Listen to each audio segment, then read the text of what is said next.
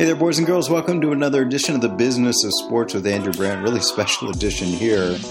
On Friday, November 1st is the release of the new movie about Tim Donaghy. You remember him, the official that allegedly fixed NBA games, was shown the door by Commissioner David Stern, the biggest scandal in the NBA in terms of officiating and potentially gambling. Well, there's a movie about him. It's called Inside Game, about all the things that went on with him and his buddies in this bookmaking that went on 13 years ago. The movie is out. I interviewed Tim and his crew and the producer of the movie, who is cousins with one of Tim's best buddies that was heavily involved in this. And I'm taking some clips from that interview where I sat down with him on a panel in front of Villanova University, and I'm going to have some clips here for you. Inside Game with Tim Donaghy, the ref that went to jail for 15 months for what he did in terms of bookmaking and illegal bets being made on NBA games. I'll have that for you in a minute. As always, we are presented by BetOnline, your online sportsbook experts. They're the exclusive partner, of course, of Podcast One Sportsnet. Use that promo code Podcast1, get your 50% sign-up bonus today. BetOnline.ag. My rant of the week, before we get to Tim Donaghy, is really about the NFL trading deadline. And it was a dud for a lot of people because we talk about the business of the NFL and, juicing up the business of the NFL with a hot stove trading deadline like we have a little bit with the NBA and certainly with the MLB, Major League Baseball. But, it's not much happened with the NFL, although the NFL had a lot of trading going on, with Jalen Ramsey for 2 number ones, and then much earlier, Laremy Tunsil for 2 number ones. We had Leo Williams going from the Jets to the Giants. We had some other trades. Emmanuel Sanders going from Denver to the Denver to San Francisco. Had a blank for a minute, a little senile moment. And, of course, Mohamed Sanu going from Atlanta to New England. So all those trades did happen. I want to talk for a minute about one at the deadline, because what was interesting to me, this was an NBA trade. This was a business of Moneyball trade.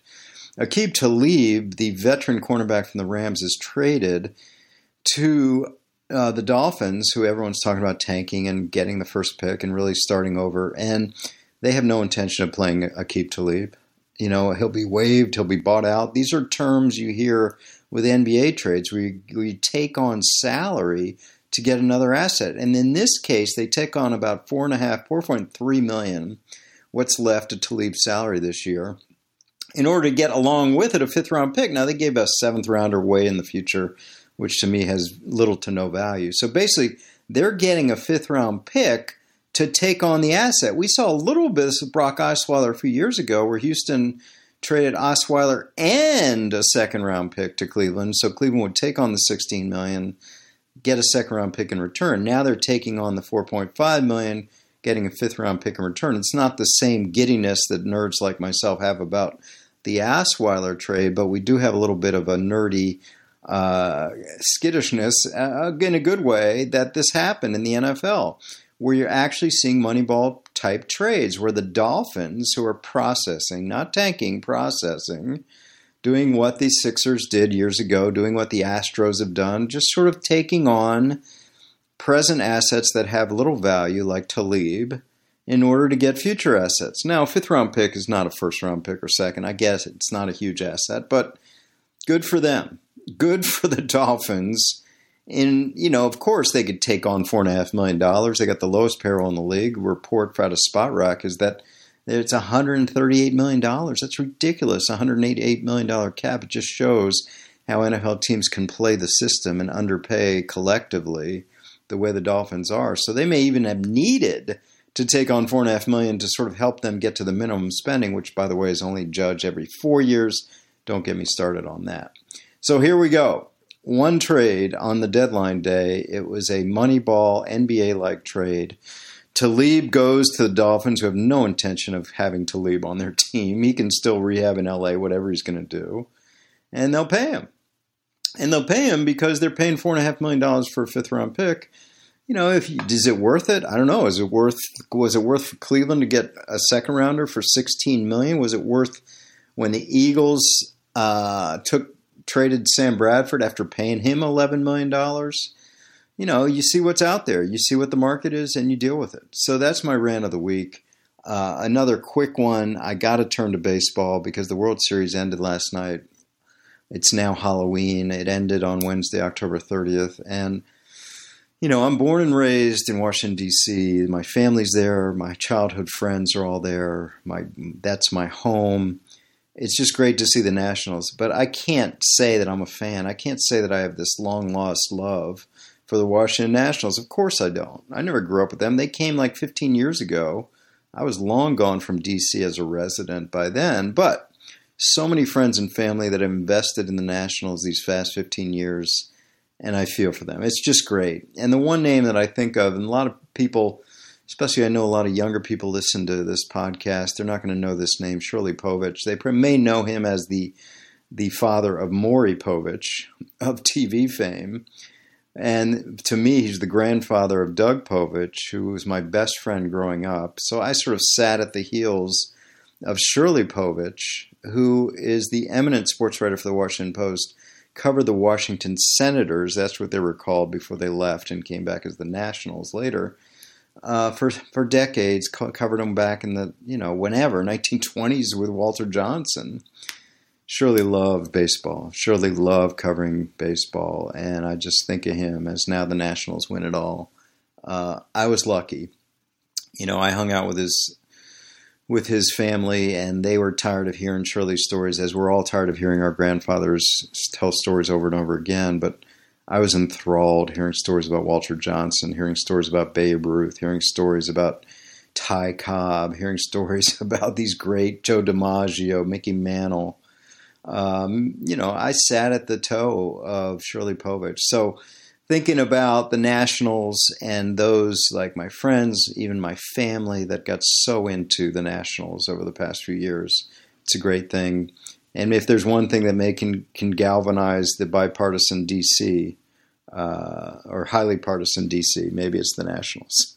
It's Titletown. They got the Capitals, the Mystics, and the Nationals, and we don't need to talk about their football team. Okay, let's get into, I'm going to give you kind of a blow-by-blow of what I was asking Tim Donaghy and the panel about, and then I'll let you hear the answers. Okay, so again, this is my setup. We're going to talk, I did a panel at Villanova University with Tim Donaghy, Tommy Martino, which was his buddy, and Tommy was the guy that sort of ran the bets between him and another guy named Batista. And this is all documented now in a movie. It's a feature film motion picture starting November 1 in 1,000 theaters nationwide, produced by a friend of mine, Paul Martino, who's the cousin of Tommy, who was on the panel talking about how the movie got made. So without further ado, let's get into the panel. Let's hear from Tim Donaghy and others. My first question got into Tim Donaghy and getting paid for the information he was providing to the bookmakers. So my first question to Tim was, how much was he getting paid per bet while making these bets while he was refereeing NBA games? He set it up that it was $2,000 per correct pick, and whether it won or lost, I was supposed to get $2,000. I think our record was something like 35-7 or 35-8, and because of what he was doing on the side, it should have all worked out, and it just didn't, because he kept online poker and different things and lost a lot of the money that he should have won. Okay. I then moved to Paul Martino, the producer of the movie, a venture capitalist who's been involved in a lot of things. I knew him from being involved with FanDuel. He's on the original board for FanDuel. I asked Paul who he was, tell us a little about himself, and how he got into the movie. So Tommy's my first cousin. Our dads are brothers. My day jobs, I run a venture capital firm. I invest in a lot of companies in sports, gaming, and gambling. I've worked with a lot of professional athletes as backers of my companies. Was on the board of FanDuel for 5 years, was the first U.S. investor. And when I was involved in one of the companies, my dad called me up. He says, your cousin Tommy's under a federal wiretap. Don't answer the phone. And the next morning, I read ESPN's front page, and it said, referee Tim Donaghy under investigation. And it didn't take rocket science to figure out that those two things were related. These two guys have been best friends since I was born. They're both older than me. They've been best friends since. So I was like, okay. We don't look it, but we are. So 4 years went by. These guys were incarcerated. You might talk about that when we get to that. These guys they didn't put them in no country clubs. The league was out to make sure that there was an example of these guys. And after 4 years, Tommy got out. Tommy's trying to get back on his feet, and he got offered a life rights deal from a third party. And it was one of the most egregious contracts I had ever read. I mean, they were, if anyone was trying to take advantage of you, it was these guys. And so I said, Tommy, I'll buy your life rights. I mean, it's literally just like a favor. Throw the guy a couple bucks, get him on his feet. And a couple lucky breaks happened, including running into an old friend who was from Haverford, who beat Kobe Bryant twice when he was on Lower Merion. A guy named Andy Callahan, who's a burgeoning screenwriter who went to school with the two guys who wrote The Hangover. So I said, Andy, you want to meet my cousin? And the two of them spent 2 years on the phone going back and forth. And then we had a script. And then the ball started rolling, and we're like, oh, my God, maybe we'll actually make a movie out of this thing. I then asked Tim, as this movie was being made, and Tommy, too, how did they feel about this movie being made, about what they were doing, about this whole scheme they were running in great detail? How did they feel about this movie being made? I was approached a lot about, movies being done, but I was kind of, sensitive about the whole thing because it was really hard on my family, and it's going to be hard to relive it. It was hard to relive it last night. It was hard to, see the pain that it caused so many people. So it's tough to, continue to have the story coming back up even though it's 10 years old. So, unfortunately, I've just come to the realization that it's a part of my life and what I did, and it's not easy, but, you get through it. I then asked Tim about his relationship with his dad, Tim's father, a referee as well, college, how he got into it, how did he get into reffing, how much his father helped, how that was important to him. This was a theme of the movie, the father-son. I asked him about that. My father was one of the top college basketball referees for about 25 years in this area, did the Final Four for 3 straight years. So when I graduated from Villanova, I had a couple different jobs and didn't like any of them. I had started refereeing, and my mom said at the kitchen table one night, why don't you pursue a career as an NBA referee? And I thought, wow, could I really do that? I made a couple phone calls, sent a couple letters. Next thing I know, I was out in California at a couple summer leagues, and I got chosen to be in the CBA, which was at the time the minor leagues of the NBA. And from there, they were looking for younger referees, and I was hired at the age of 26, running up and down the floor with Michael Jordan and Shaquille O'Neal and Kobe Bryant, on the top of the world. What was your apprenticeship in the CBA? How long? I was 3 years in the CBA, full time, making $100 a game and giving $20 a day for food. So there was no glamorous life at that time. There was a lot of us, and I think there was 25 of us, and out of my class, 3 of us were hired. So it was a lot of hard work and a lot of faith that you were going to work hard and be that person that they chose. So I was fortunate to be one of those people. Then I asked about, any personal vendetta that he saw referees have with players, and he spoke very truthfully, honestly, and candidly about that. And then I asked specifically about owners. He mentioned specifically Mark Cuban, who was an owner that kind of drew the wrath of referees, and he explains why. So all of that is here in his answers. In the NBA, everyone knows that the best thing for the league is for a series to go 7 games. After the 4th game of an NBA series, I think it's something like $20 million for each additional game. So what they would do with the referees is they would sit you in a locker room at 11 o'clock in the morning, the day of the game, and go over film of the previous game. And they would tell you that they wanted you to concentrate on certain things that night. Maybe Yao Ming was traveling in the post, and they wanted you to concentrate on that. Maybe Kobe Bryant was moving his pivot foot. They would show you play after play after play, and it always was for that team that was down in the series. Seemed like they were going to get the advantage of the calls of what the league wanted you to concentrate that night, and that would kind of help string the playoff series out to 4 5 and sometimes 6 and 7 games, which would generate a lot more money for the league office. And that was other stuff that I used in picking these games, knowing when teams were going to put at an advantage or a disadvantage. And you even talked about personal vendettas about players and. Sure, there were times with referees where, you had controversy with certain players. I had problems with Rasheed Wallace, and one night he waited for me out in the parking lot and wanted to fist fight me.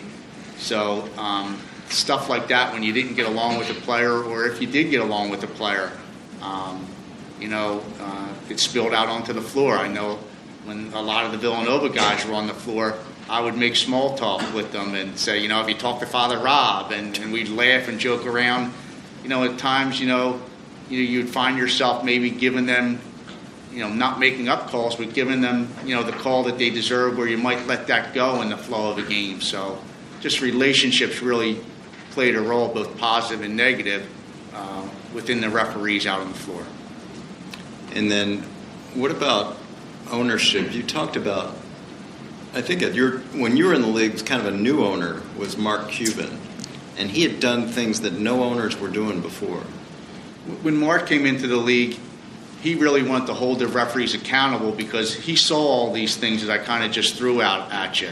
And he wanted the rules to be enforced as they were written in the rule book and no deviations from it. So everybody was on a fair playing field. He wanted the referees to improve and get better. And he had the league institute, us all with laptops and make us break down game tape after the games. And a lot of the older guys were used to just going to the bar and drinking until they woke up the next day and got on the flight for the next game. And, some of the older guys despised him and hated him to the point where, they would, taunt him during games and do certain things to him to maybe have him removed from the games. And, it's just another example how relationships, positive and negative, could influence the outcome of the spreads of games.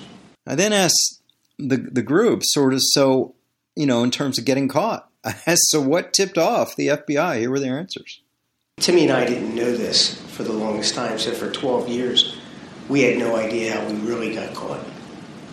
And it came out in a recent ESPN article that Batista, the guy with the organized crime connections, of course, he was in debt for $7.5 million. So he took this guy in the Gambino crime family. His name was Popeye. He passed away recently.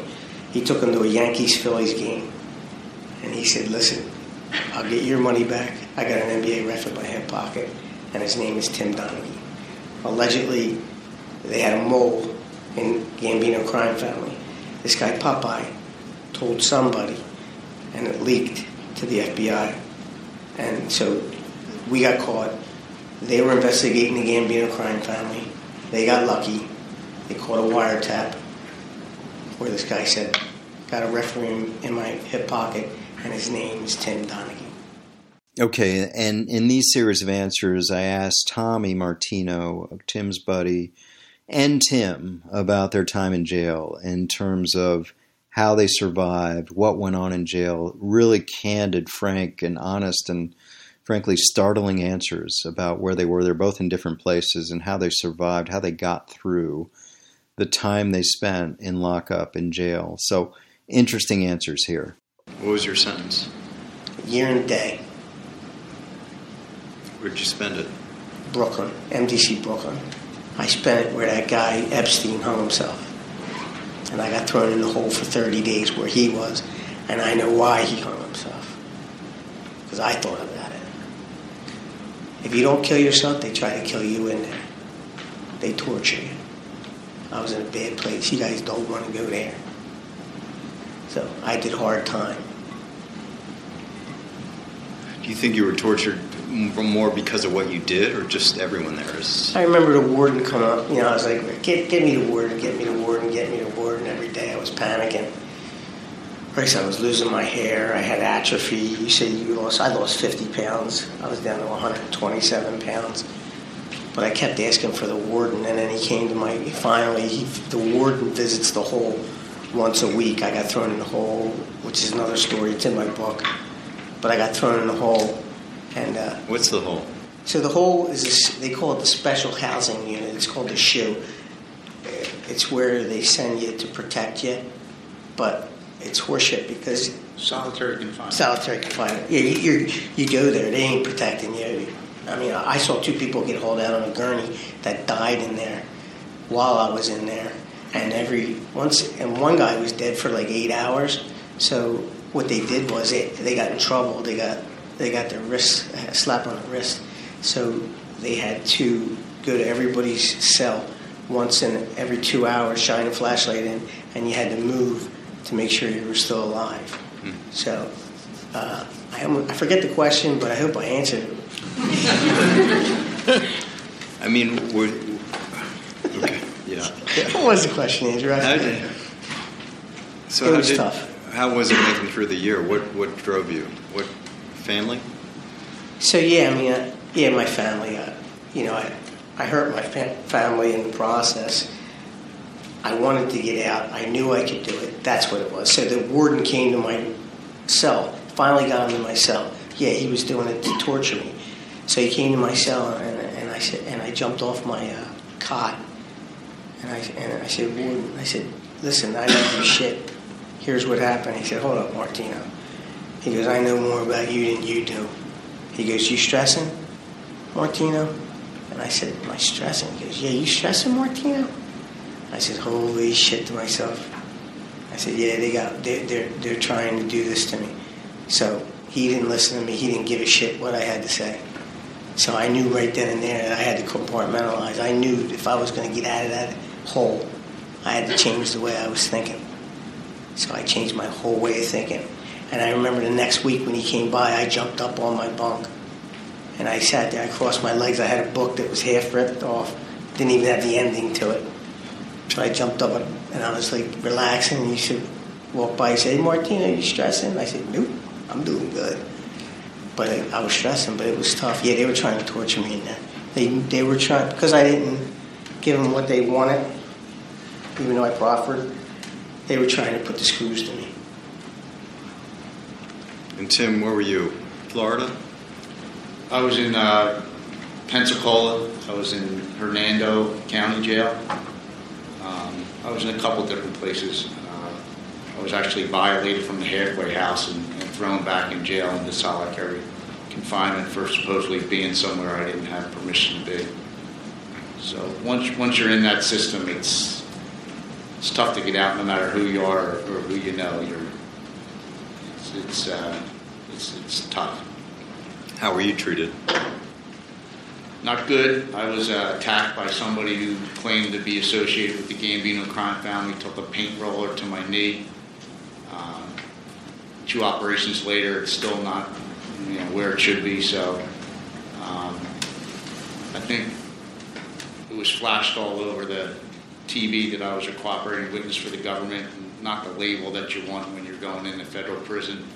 So you're quickly labeled a rat, and even though 60-70% of the people in there cooperated, really nobody knows, but since mine was front page news, everybody knew, so it was difficult.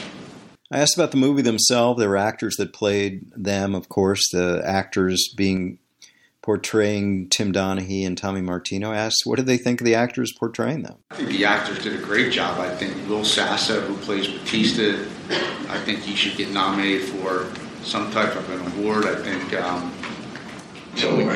when you talk about the 2 guys playing you, it's tough to really say they did a good job because you're so embarrassed that the story's being retold. So, but they all did a good job in my mind. I agree. I think Mabius did a good job with Donaghy. Arthur did a great job as my dad.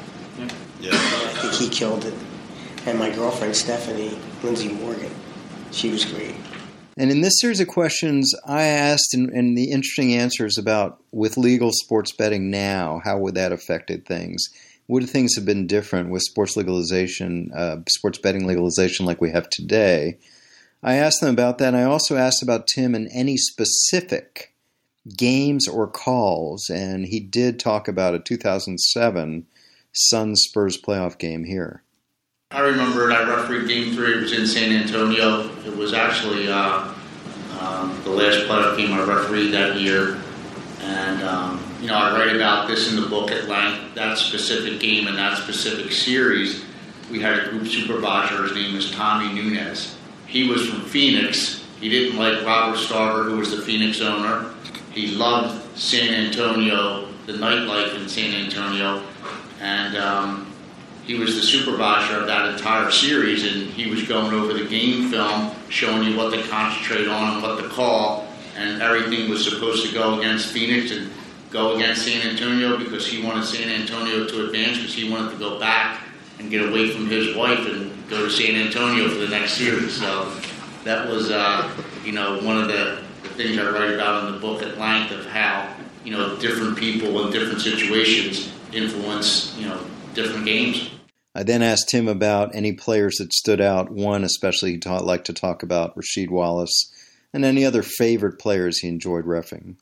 And it's funny because I did have many, many problems with him on the floors, as a lot of the referees did, but at times I could, as Father Rob will attest to, I can be a little bit of a smart aleck and sarcastic. And there was a situation where they were winning by 20 points and he took the ball and my partner made a call and he bounced the ball so that it hit him in his backside as he turned around and reported the foul. So I hit him with a technical foul and he started screaming and yelling at me. I started screaming and yelling back at him.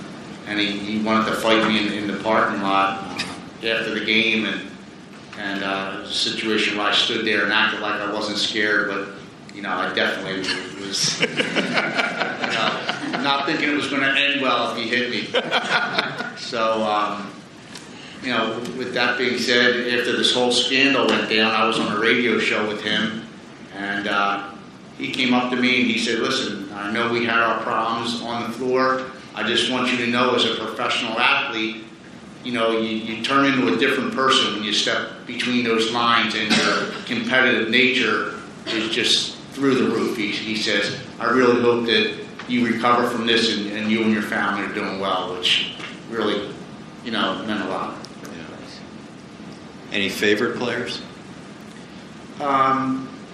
Definitely David Robinson. I'll never forget one of my first games in the league. I got caught in a stack and didn't see the play good, and he got hit right across the arm, and I didn't blow the whistle. It was a timeout, and he came up to me and says, what are you looking at?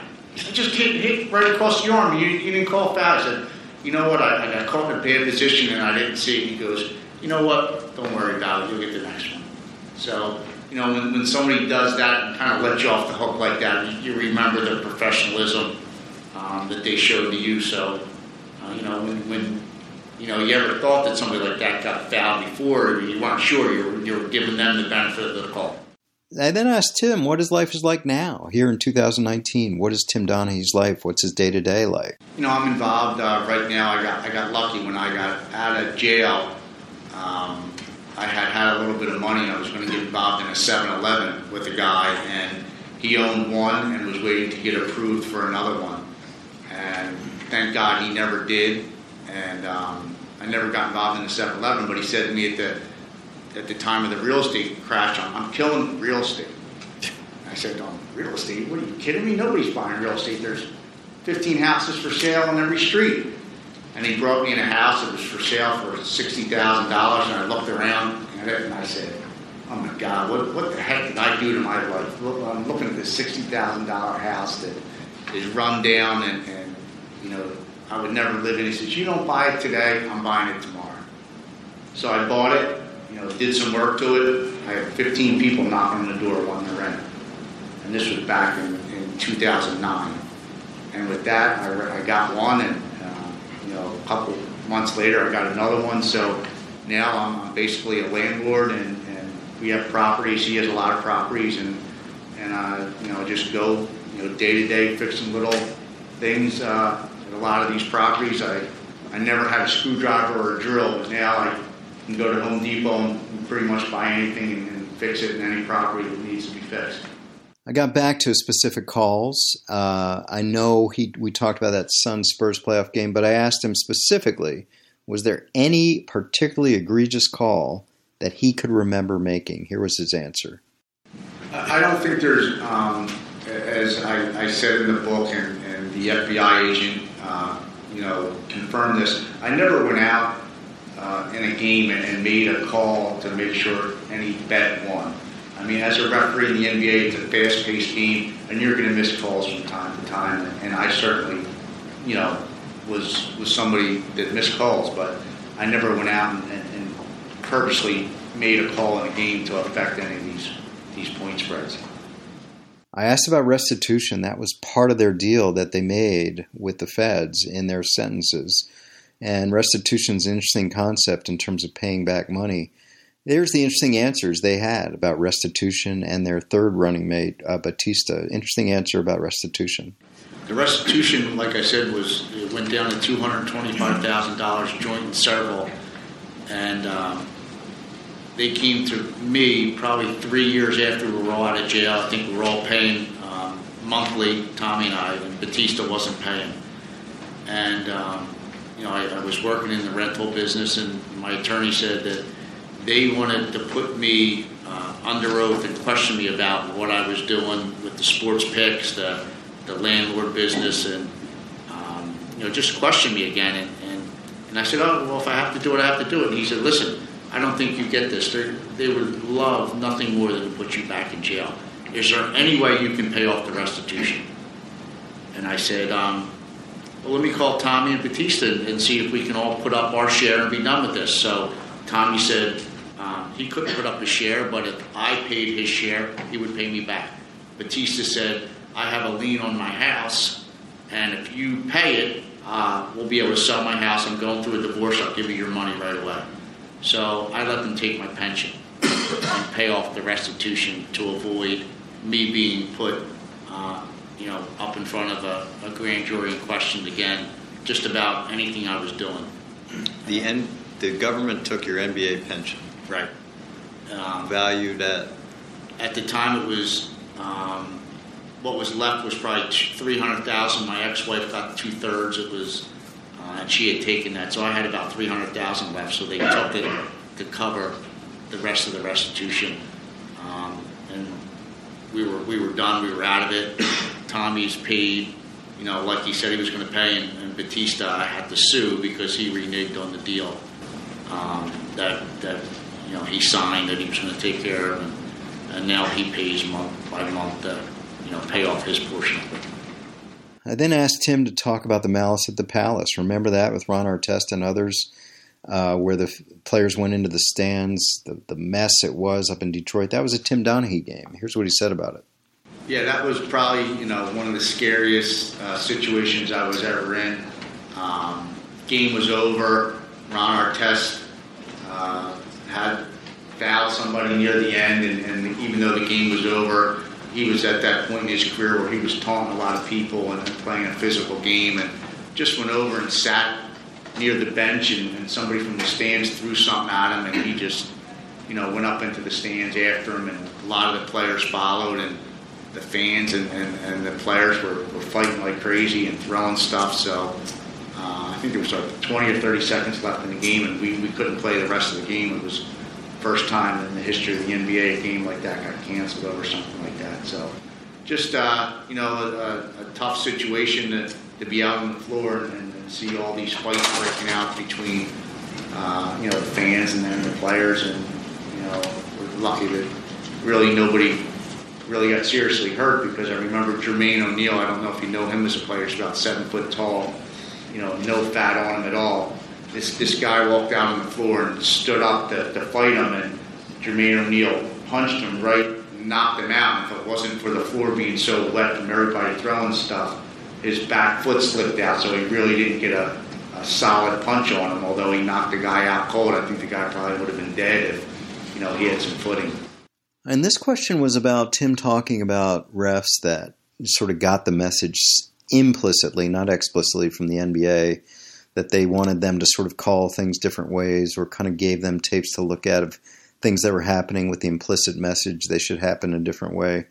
I asked Tim, did any of the refs resist when the NBA subtly suggested they do things? And what happened with that? Here was his answer. No, because as a referee, you wanted to advance up the ladder, and if you refereed in the first round, you were given a $25,000 bonus. The second round, a $50,000 bonus. The third round, $75,000 up to $100,000 if you made the NBA Finals. So, just like in any job, you're going to listen to what your boss tells you to do and how to do it to look like you're the best at what you do, and you want to provide for your family and make as much money as possible. So it wasn't that we felt that we were doing anything wrong. We were doing what the league told us to do.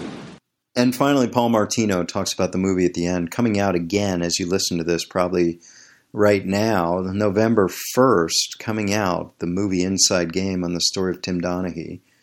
Paul Martino, producer, talked about it here. I will say the one following thing that's surprising, disappointed we didn't get any questions from any of the women in the audience, because it turns out when our test screenings, some of our highest scores were from women because they were surprised how much the film focused on the effect it had on the family relationships.